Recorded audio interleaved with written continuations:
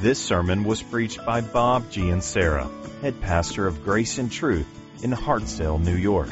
Grace and Truth was planted in 2002 and is seeking to reach North Yonkers and Westchester County. You can find more sermons from this series and many others at www.gntchurch.org. Please feel free to distribute this sermon to friends and family, but please do not charge for those copies or alter the content in any way.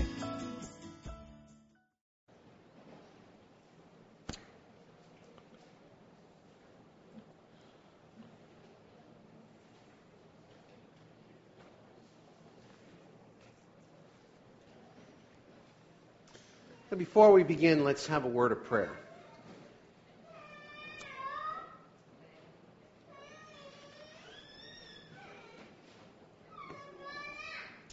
Dear Heavenly Father, gracious God, we come before you this morning, Lord, thankful for the week gone by, thankful for the blessings that you've bestowed upon us. And Lord, as we come to this part of worship now where we worship you through the ministry of the Word, we pray, Father, that the Word would come alive today. And I pray, Father, for a portion of your Holy Spirit to be upon me, to carry me through this, and that as I speak today, it wouldn't be my words, but your words, Lord. Use me as a vessel and instrument for your kingdom and for your glory. I pray, dear God, that even now that you would prepare our hearts to receive from you today wondrous things from your law. I pray for the hearts that are recalcitrant here today, Lord, that you would soften them and that you would leave an openness there, dear God. I pray for our ears, O Lord, which are clogged so many times, and we're deaf to the things of God. I pray, Father, that you would unclog our ears that we may hear from you, and that, Lord, you would remove the stubborn scales from our eyes, and that we would see Jesus Christ exalted here today in our service. Lord, I seek you now, Lord, for great aid and great help to minister your word. In Jesus' name, amen.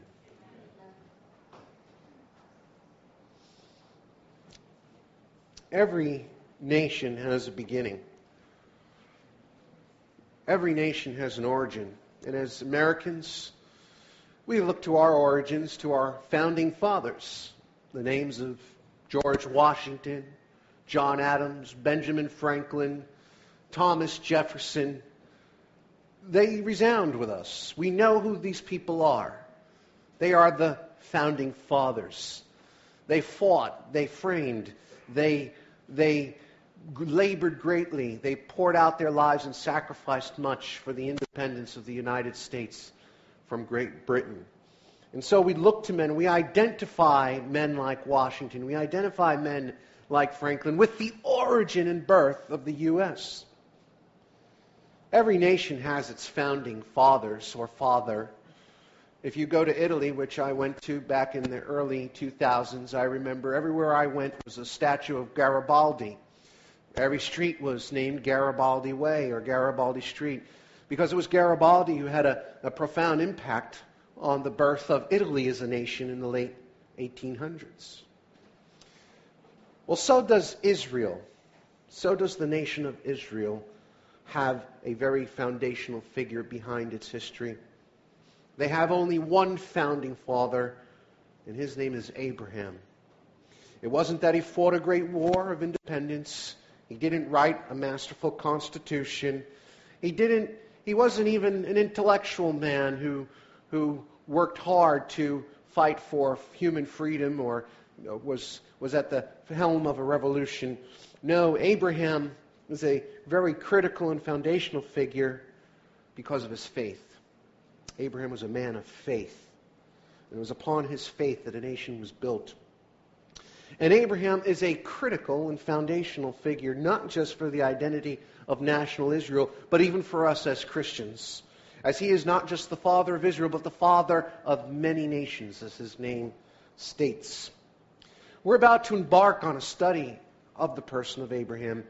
And without reservation, I could say, apart from the Lord Jesus Christ, Abraham is probably the most important person in the Bible.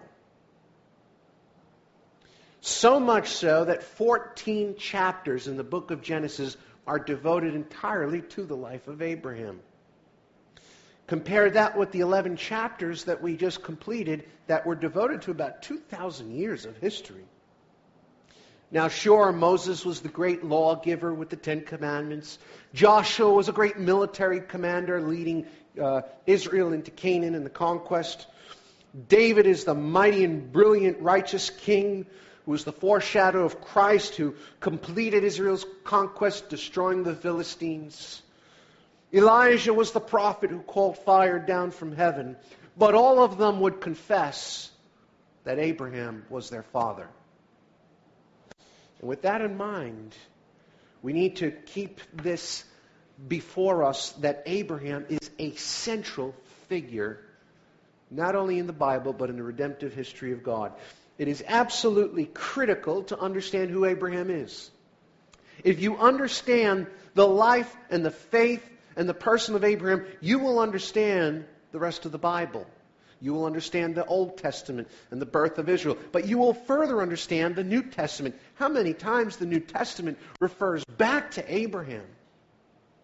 There's something very fundamental, something very important, very significant in the life of Abraham, and that is his faith. And that is because it is the faith of Abraham. It is the faith of Abraham that justified him and made him right. It is the same faith that we put on Jesus Christ. And so today we're going to dive into this in chapter 12, and we're going to look at the life of Abraham and his call, Abraham's call, and the beginning of his journey of faith. So turn with me, if you will. I'd like to look at Genesis 12, verse 1, and let's read. Now the Lord said to Abram, "Go from your country and your kindred and your father's house to the land that I will show you. And I will make of you a great nation, and I will bless you, and I will make your name great, so that you will be a blessing. I will bless those who bless you, and him who dishonors you I will curse. And in you all the families of the earth shall be blessed." So Abram went, as the Lord had told him, and Lot went with him. Abram was 75 years old when he departed from Haran. Let's begin to look at this. There's going to look at this in three particular aspects. One, the calling of Abram. Two, the promises of God. And three, the obedience of Abram. First, let's look at the call of Abram. Let's examine who was Abram? Who was this guy that God called? What was particularly significant about Abram? Why does God call Abram? Is he some super righteous person? Is he some super religious person? Like, what made Abram stand out? Here is hundreds, if not thousands of years of history past the flood. Abram is of the descendant in the line of Shem. And here he is in the godly line. But what particularly about Abram stands out that God chooses him, that God chooses to reveal himself to him? What made Abram special? Well, let's look at this. First of all, where was Abram at when God called him? We need to understand where he was at by looking back into chapter 11 in some of the texts that link us from the Tower of Babel to Genesis 12. Last we left off in Genesis, we were in Babel, and we were examining the dispersion of the nations, right? Chapter 10 gave us a table of the nations after the flood. Chapter 11 tells us about the unity of humanity and their rebellion against God, and God disperses people all over the world, creating different nations. And then when you get to chapter 11, there's this linking. First in verses 11 through 26, we have another genealogy, giving us from Shem right down to Terah, who is the father of Abram, Nahor, and Haran, verse 26. So we get this idea, first and foremost, that there's a link between Noah and particularly through his son Shem, right down to Abram. There's the godly line through Shem, as was promised. But then secondly, in verse 27 of chapter 11, we need to read these verses. We get a little background into the understanding of who Abram was. Verse 27 says this: "Now these are the generations of Terah." Now this is another Toledot. "Terah fathered Abram, Nahor, and Haran fathered Lot. Now Haran died in the presence of his father Terah in the land of his kindred, in Ur of the Chaldeans. And Abram and Nahor took wives. The name of Abram's wife was Sarai, and the name of Nahor's wife Milcah, and the daughter of Haran, the father of Milcah and Iscah.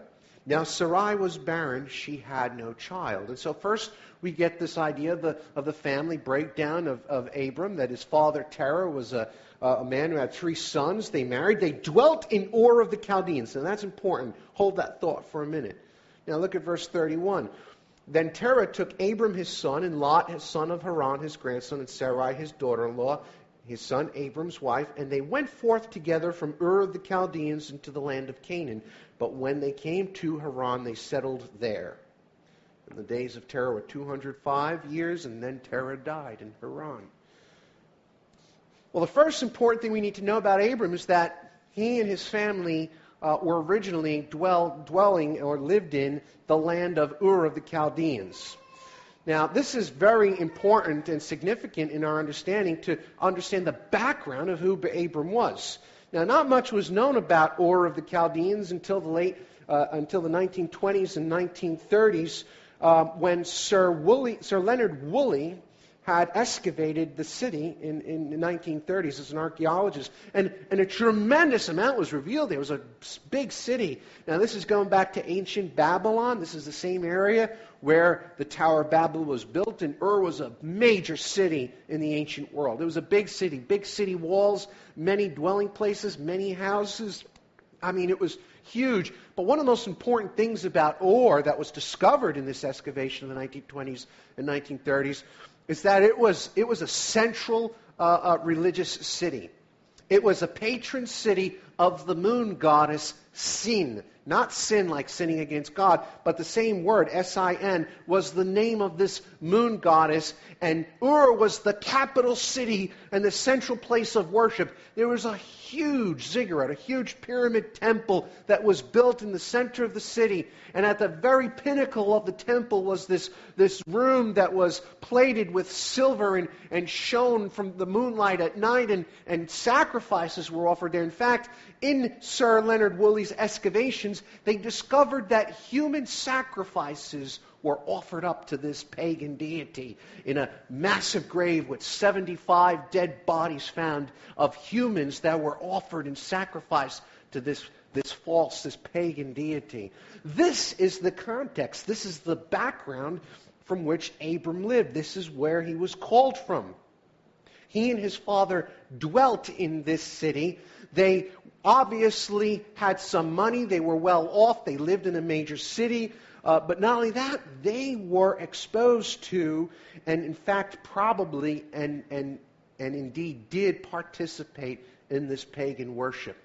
We know this because in Joshua 24:2, when Joshua is exhorting Israel to come into the land of Canaan and inherit the land, he actually speaks, inspired by the Holy Spirit, referencing back to Abram and Terah, and he says to them, "Thus says the Lord, the God of Israel, long ago your fathers lived beyond the Euphrates, Terah, the father of Abram and Nahor, and they served other gods." They served other gods. So who was Abram when God called him? He was a pagan. He was an idolater. He served other gods. He was just like everyone else in his city. He was probably an outstanding citizen, and a well-to-do man, had money, and he was a good religious man. He probably paid his dues, and it was required of the citizens of Ur to tend to the temple. He probably himself offered sacrifices to the moon goddess Sin, and it's from this context that God calls him. Clearly, God called Abraham from spiritual darkness. What do we learn from this? We learn that why did God choose Abram? For no good reason. There's absolutely nothing good in Abram that God called him. He was no different than any other person in the world at the time.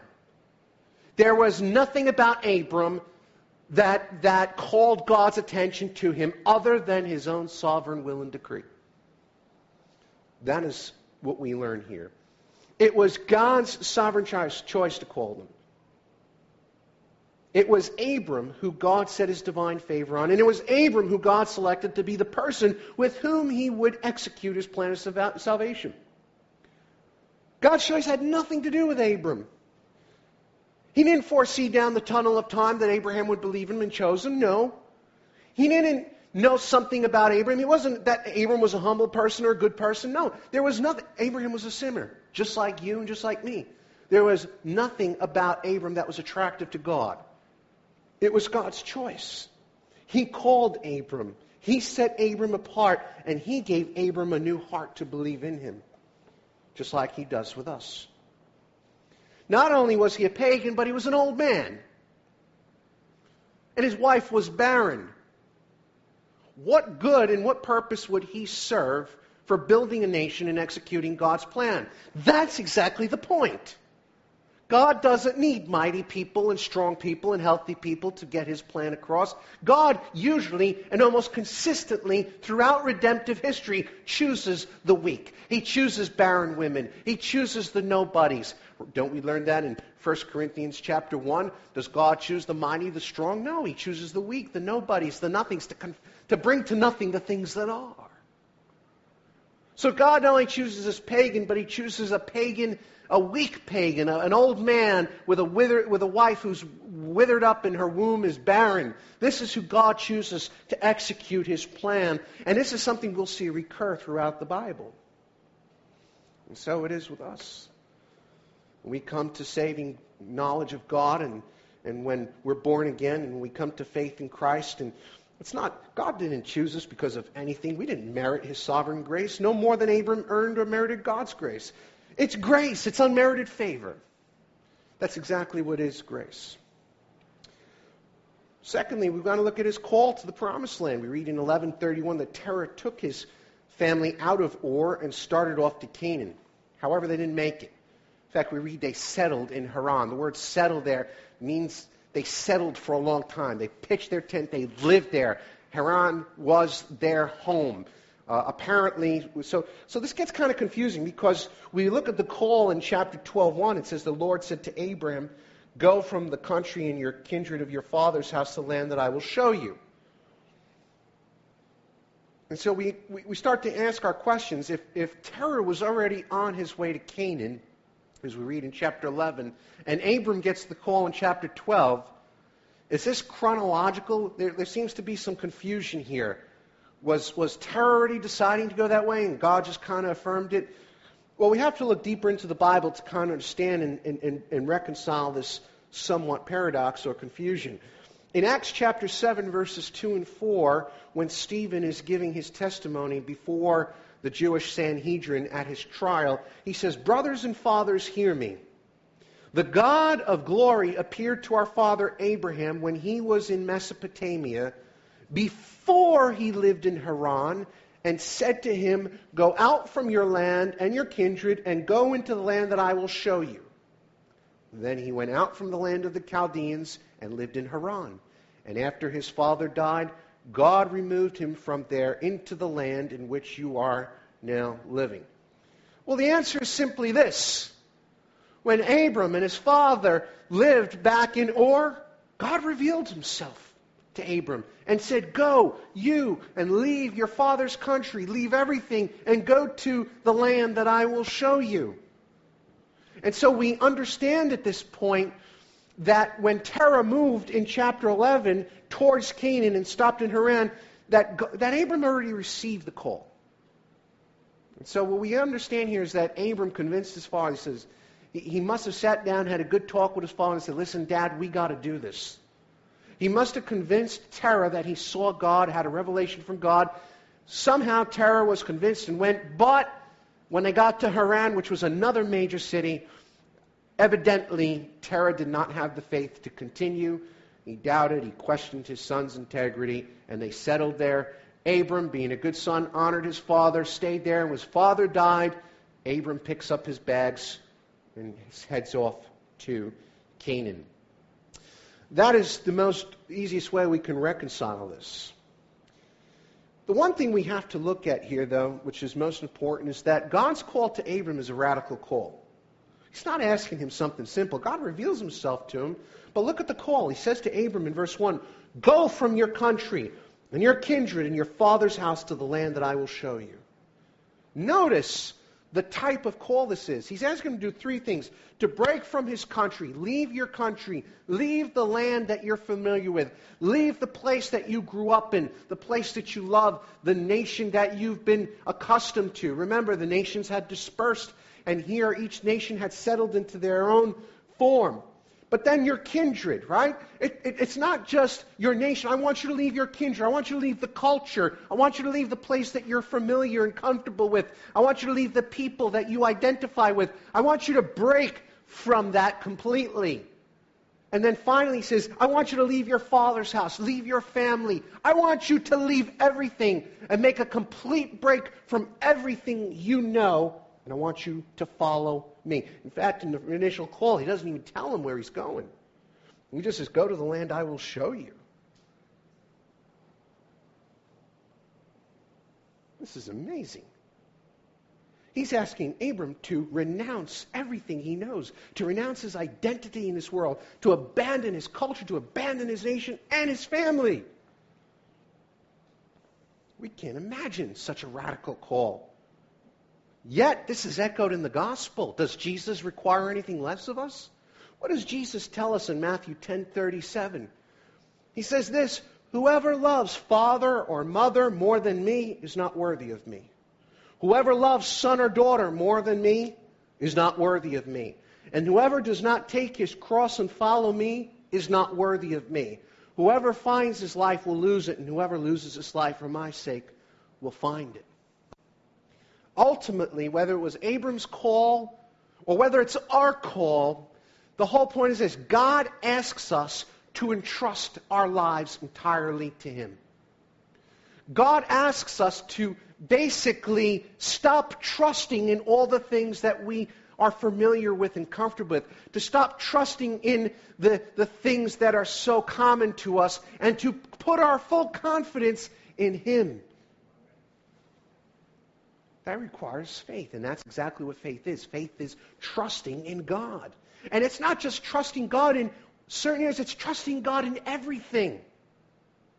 The call was radical because the promises, as we will see, were very radical.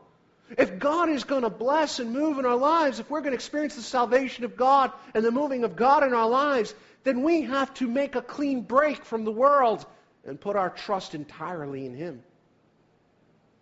Because at the end of the day, everything else will let you down. The call to be a Christian is a radical call. It calls us to forsake our identity in this world and find our identity in Christ. It calls us to give our ultimate allegiance and our supreme allegiance to Him and Him alone.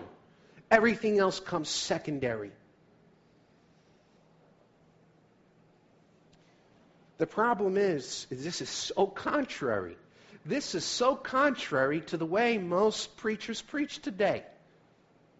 So many preachers who just are peddling the gospel. There are preachers who get in churches and basically want to be salesmen and try to beg you to become a Christian, and they want to paint this rosy picture. You ever look for a car advertise? Everybody here ever shop for a car? You open up the newspaper and you get these ads, right? And all of a sudden there's this exceptional deal. No money down, no payments for a year, no taxes, $100 a month, and you'll drive away with a brand new Honda Accord.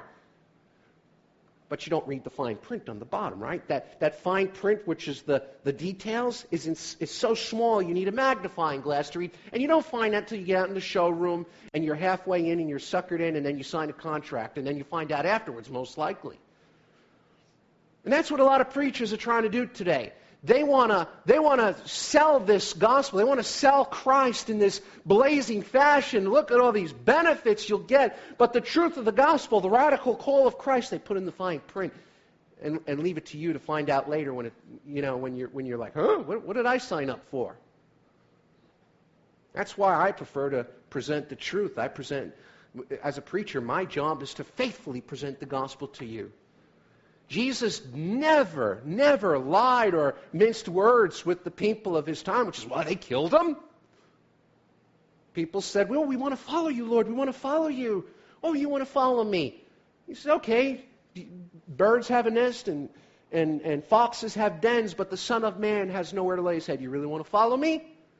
He discouraged people from following me. One man said, okay, Lord, I'll come follow you. Let me just go home and have a funeral for my dead father. Jesus says, let the dead bury the dead. Come on, follow me. Could you imagine what a radical claim that was? That was the words of Jesus. He didn't sit there and say, okay, well, listen, why don't you go home, have your funeral, I'll wait here for you. No, the call of Jesus is radical. The call to be a Christian is radical. God wants us to break ties with everything, to give our full allegiance to Him. That is what faith is. It's entrusting our lives entirely in God's hands. The word faith can be broken down into an acronym: forsaking all, I trust Him.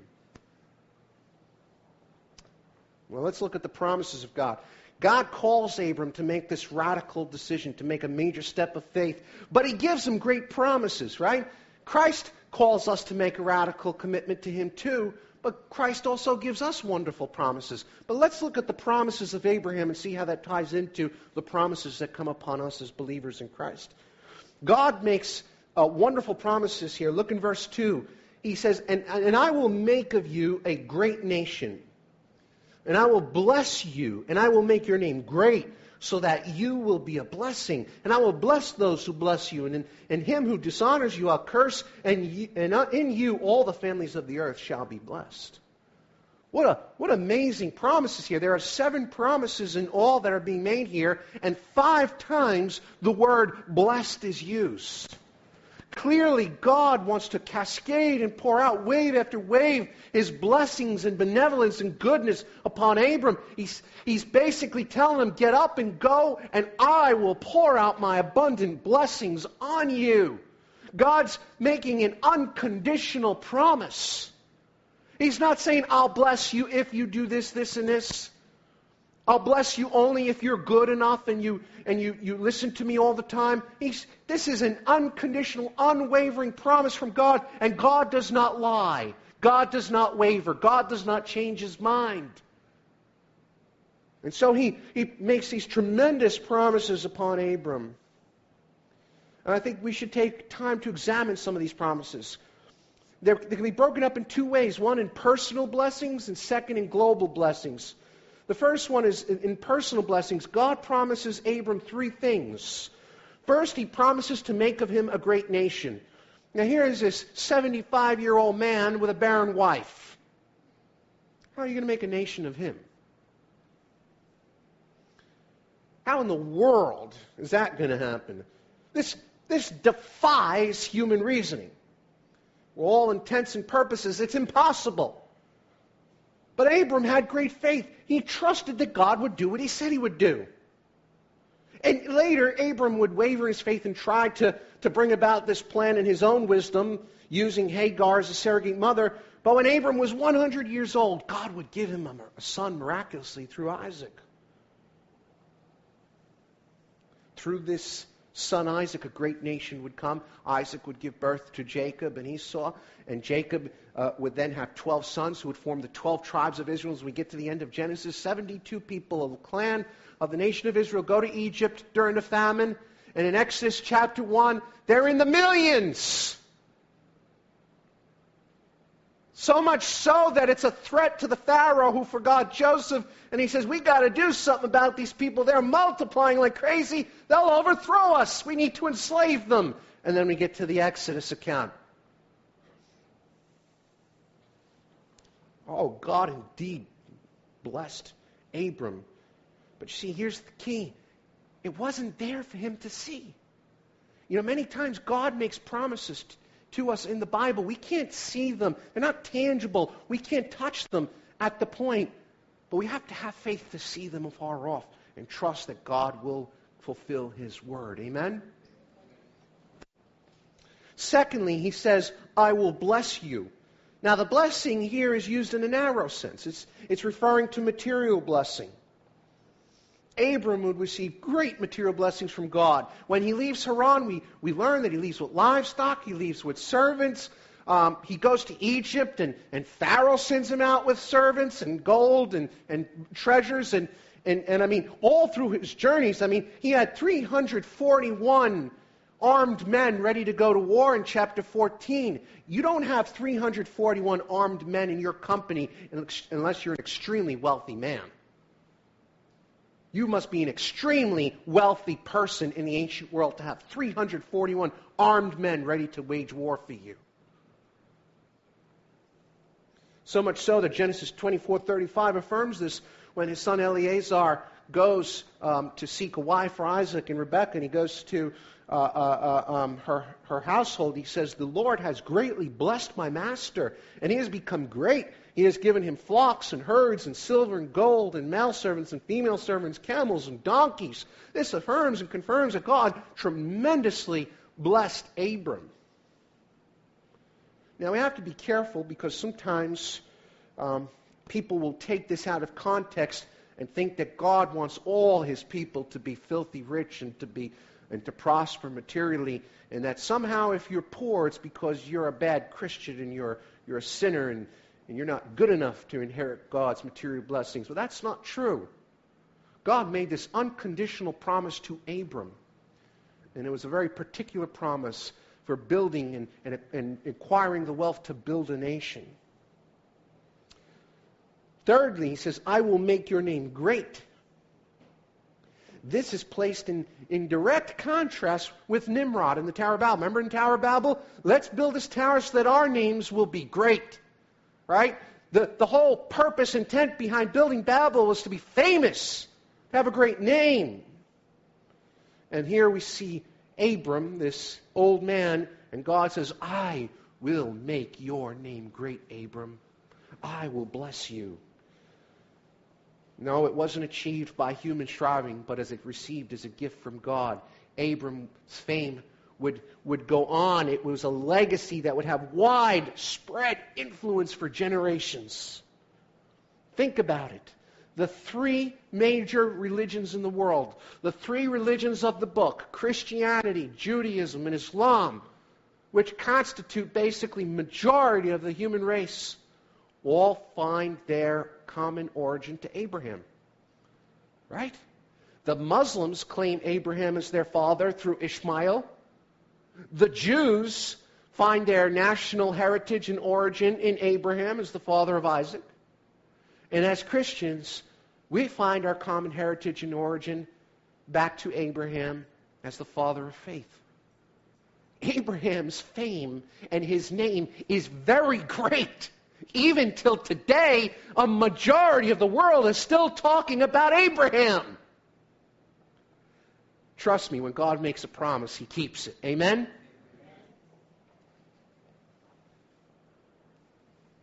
But why would God seek to do this for one individual? Why would God choose Abram to bless him alone with all these tremendous blessings?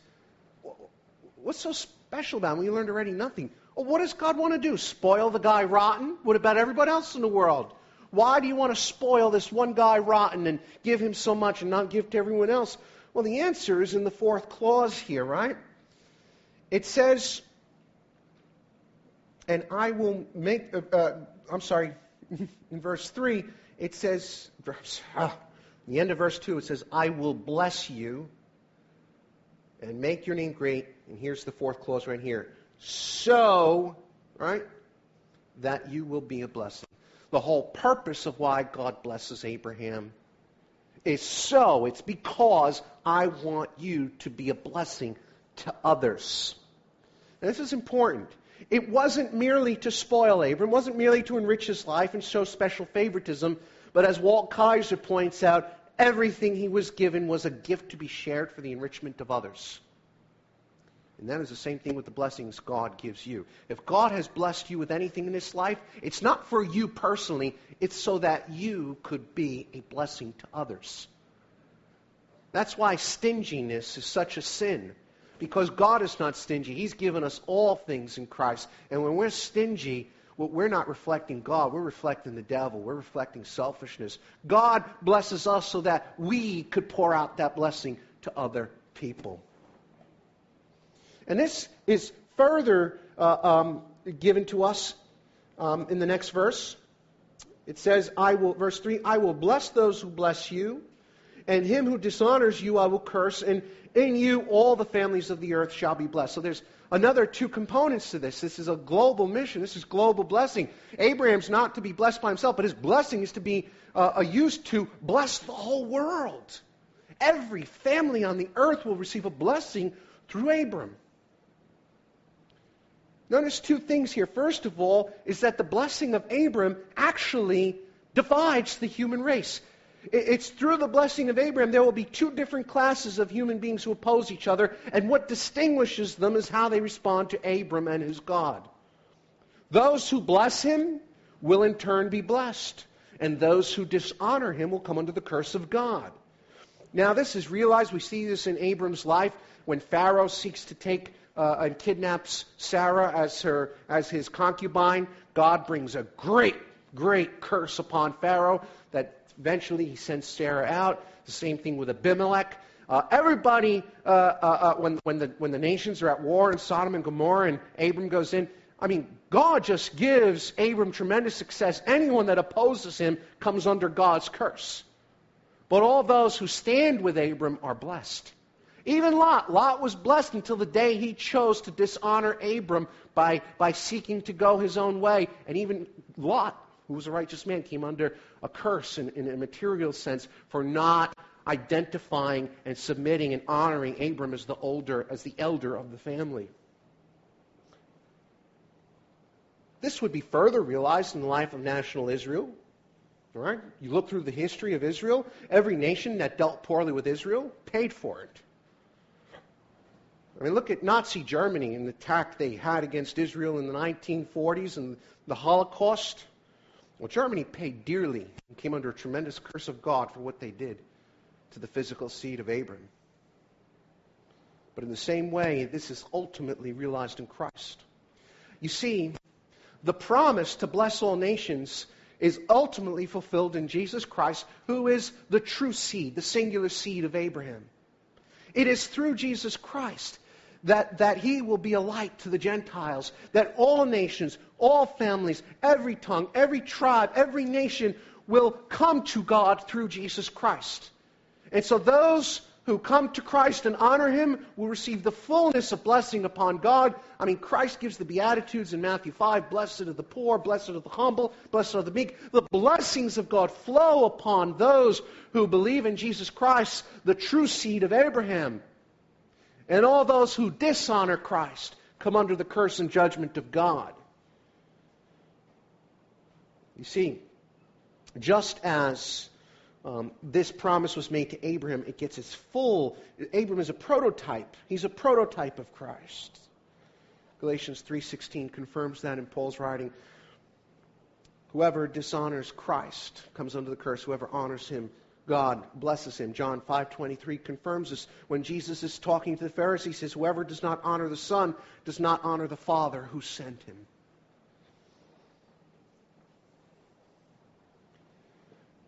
But let me look at this in an interesting way. Abram believed in God's promises. And because of his faith, he received the blessings and fulfilled his mission to be a blessing to others. The Bible tells us in Galatians 3:29 that if you are Christ's, then you are Abraham's children. And if so, the fullness of God's promises and blessings have come upon you. 2 Corinthians 1:20 says this, for all the promises of God find their yes in him. That is why it is through him we utter our amen to God for his glory. The point is this, many times Christians, those of us who are believers in Christ, languish in despair. We languish in depression. There are times when we get beat up. There are times when the circumstances of life come upon us. There are times when we're discouraged. There are times when we might find just hopelessness maybe in our home or in the world or in our job and whatever situation we are. But we have to remember something, that the fullness of the promises of Abraham and the blessings of Abraham have come upon us in Christ Jesus. We need to think about that and apply it to our lives. So many times we're in despair, we need to redirect our focus on the promises of God towards us as believers in Christ. And we got to remember, it's not just the promises themselves, but who's making the promise? Not the car salesman, right? God. God who does not lie, and He's making a promise. And if He makes a promise, He keeps it. Why do we fail to trust in God? Why do we fail to believe in His promises? We need to preach to ourselves so many times instead of talking to ourselves and remind ourselves of the great promises of God towards us, that He will never leave or forsake us, Joshua 1:5, that nothing shall separate us from the love of God. Read Romans chapter 8, 37 through 39, that we're more than conquerors in Him. What about in Jeremiah 29:11 when the Lord says, I know the plans I have for you, declares the Lord, plans for good and not for evil, to give you a future and a hope. Are these promises made in vain? No, they're for us, the children of Abraham, in whom the blessings of God have come. We need to rest our confidence in promises like Isaiah 40:31. That they who wait on the Lord shall renew their strength. They shall mount up with wings like eagles. They shall run and not be weary, and they shall walk and not be faint. There's little books that you can get from CBD or any Christian bookstore, the promises of God. And there's so many promises of God in the Scriptures directed towards us as believers. We need to take hold of them and claim them and believe that these promises are given for us and encourage our hearts. Instead of languishing in despair and discouragement, sometimes we're so down on ourselves, we beat ourselves up so bad. We need to rest. We need to rest in the promises and blessings of God and think about the bright future ahead of us. Abraham couldn't see the promises immediately. It didn't happen. Abraham got the promise when he was 75. Isaac wasn't born till he was 100. That was 25 years till the promise was fulfilled in its initial stage. God's timing is not our timing, guys. Just because something doesn't happen right away doesn't mean God doesn't have a plan. Doesn't mean God's going to bless you. We have to be patient and wait on the Lord and trust and believe and never give up hope and never give up. Why? Because God is true. May every man be found a liar and God be found true. Amen? You know, it's sad because so many times, instead of trusting in the promises of God, we believe in the lying promises of the world. The world is always making us promises. Well, if you sin, you'll be happy. If you commit adultery with this person, you'll be much happier. And if you steal this money, you'll be much happier. And if you abandon your church and go to the world because things aren't working out, you'll be free from all that nonsense. You'll be much happier. It's the lying promises of the world. It's Satan's lies to get you to doubt and to fear God and turn away from Him. You need to shun it all out and trust in God and His promises. Amen. Lastly, the obedience of Abram. When God called Abram to make this radical choice and called him to leave all he knew, how did he respond? What did Abram do? He believed God. He took him at His word, and he stepped out in faith and trusting himself to the Lord by obeying His command, having full confidence in God to fulfill His word. The Bible celebrates and focuses on this great faith of Abraham. In Hebrews 11:8, it says, by faith Abraham obeyed when he was called to go out to the place that he was to receive an inheritance. He went out, not knowing where he was going. And then in verse 10 it says, for he was looking forward to the city that has foundations, whose designer and builder is God. He had no idea where he was going, but he knew where God was, and he knew God's promises. There's an old saying, I don't know what the future holds, but I know who holds the future. I want you to notice, though, Abraham makes no excuses, although he could have. He could say, hey, listen, I'm 75 years old. You know, I got everything here. What am I going to do? What if I go there and something doesn't work out? I'm stuck with those miserable Canaanites. They might corrupt me and my family. This is crazy. I'm too old. I might get a heart attack on the way. He could have made a million excuses not to go. He could have sat there counseling within his mind, doubting and casting doubt on God's word, but he went. He believed God had a call for him, and he did it. Too many times we think about things too much, and then we waste our life away. He didn't procrastinate. He just went. You know, so many times in our lives, I find so many times people are stagnant and stuck in their lives. They never get anywhere because they never take a bold step of faith. My grandfather came here in the 1915 with his mother from Italy. And back then, Italy was a very poor country. And yeah, there were quite a few people that made the trek to come to the U.S., but there were a lot of people who stayed in Europe. There were a lot of people. I give my grandfather great credit for what he did and my great-grandma. Why? Because think about it. You left your country, you left your language, you left your culture, you left your family, you left everything you knew and got on that boat having no idea what was on the other side of the Atlantic Ocean. But you trusted that somehow it was going to be better. And the people that made that decision, some of you here have immigrated to this country. You know what I'm talking about. Some of you here today have immigrated to this country. You know what I'm talking about. You had confidence. But if you never stepped out in faith, if you never took that chance, you would have never known what it was, the blessing to live in the United States of America. So many of us are so unwilling to take bold steps for God, and we never experience the fullness of God's blessing in our life. Some of us might just be stagnant and go nowhere in life because we never, ever, we always think about things, we doubt, we have fear, and we instead of trusting in God and believing in God, we're always cowering in fear and doubt and having these council meetings in our mind, trying to debate things. God calls us to take bold steps of faith. Could you imagine if Abraham didn't go to Canaan? True faith always results in obedience. You cannot divorce the two. When God calls us and when God commands us, we listen, we obey. The real crux of the issue is this. Why did Abraham believe? Because he knew who God was, as I keep repeating here. Sadly, we believe so many con artists in this world, but we won't believe in God. Ultimately, we have to apply this to ourselves. Where are you today? Some of you here profess faith as Christians.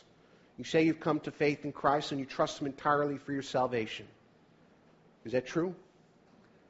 Sometimes we think that somehow, oh yeah, I trust in Christ, but I gotta add to that. I gotta put my good works in. If I'm not a good person, and if I'm not religious enough, and then I won't be truly saved.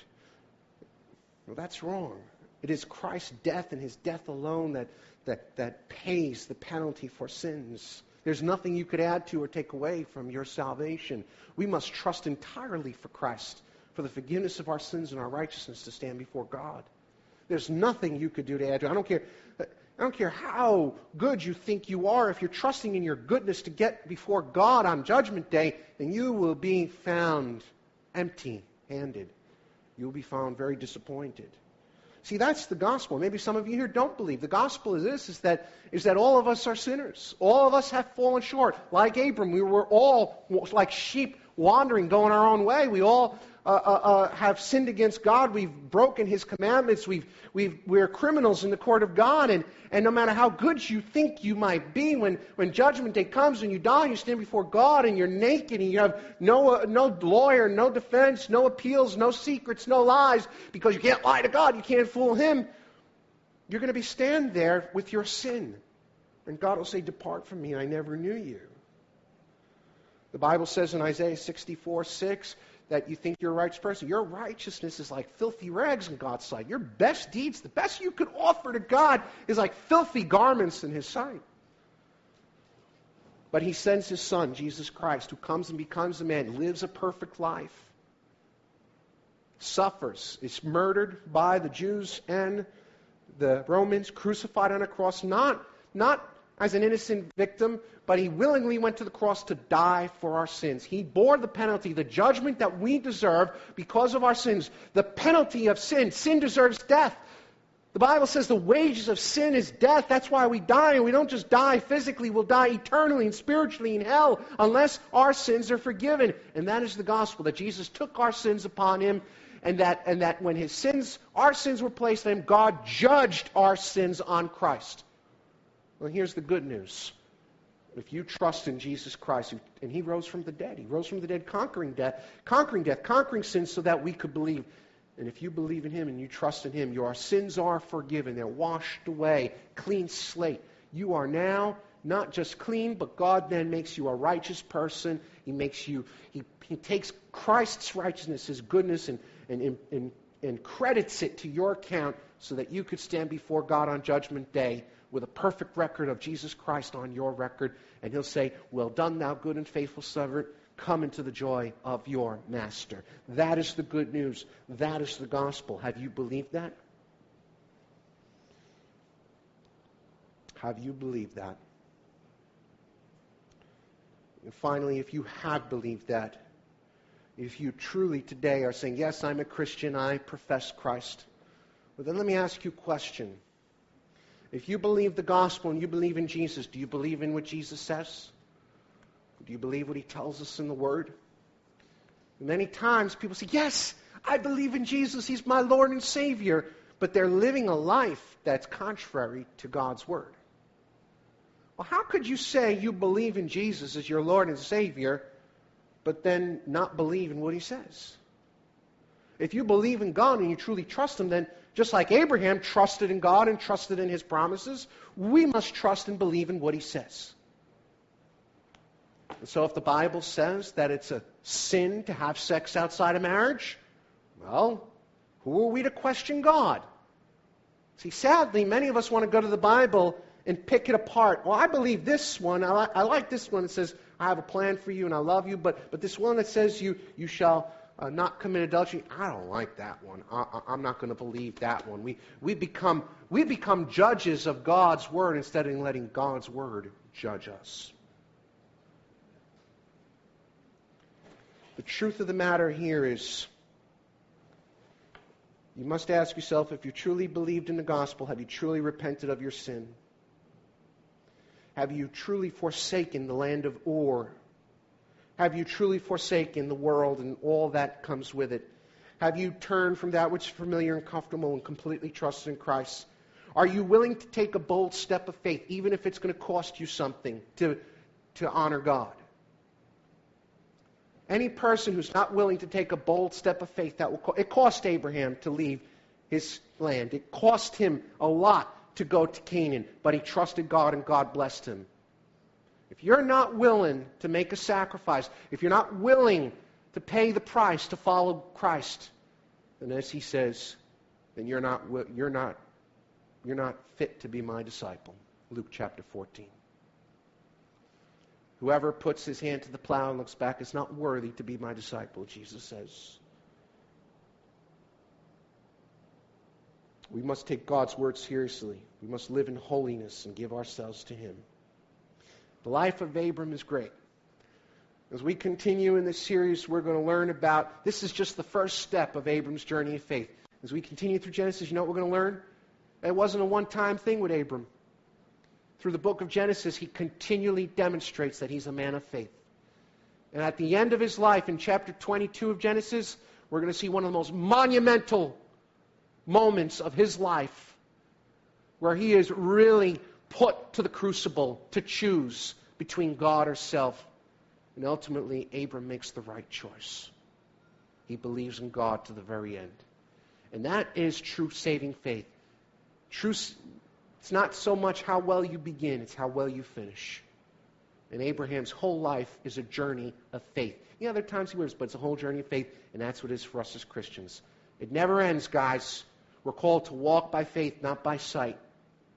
And we're called to believe in God and to walk. The righteous walk, they live by faith. It's not a one single solitary event. Yes, I went to the altar and I gave my life to Jesus 20 years ago, but I don't believe in Him in all these other areas of my life. No, it is a life of faith, a continual walk of faith. It never ends faith. It is living, it's active, and it continues. That's the faith of Abraham, and that's the faith of all those who are his children. Amen? Let's pray. Thank you for listening to the sermon from Doctrines of Grace Church Planners. If you would like to learn more about Doctrines of Grace Church Planners or support our church planning efforts in the New York City area, please visit www.dg-cp.org.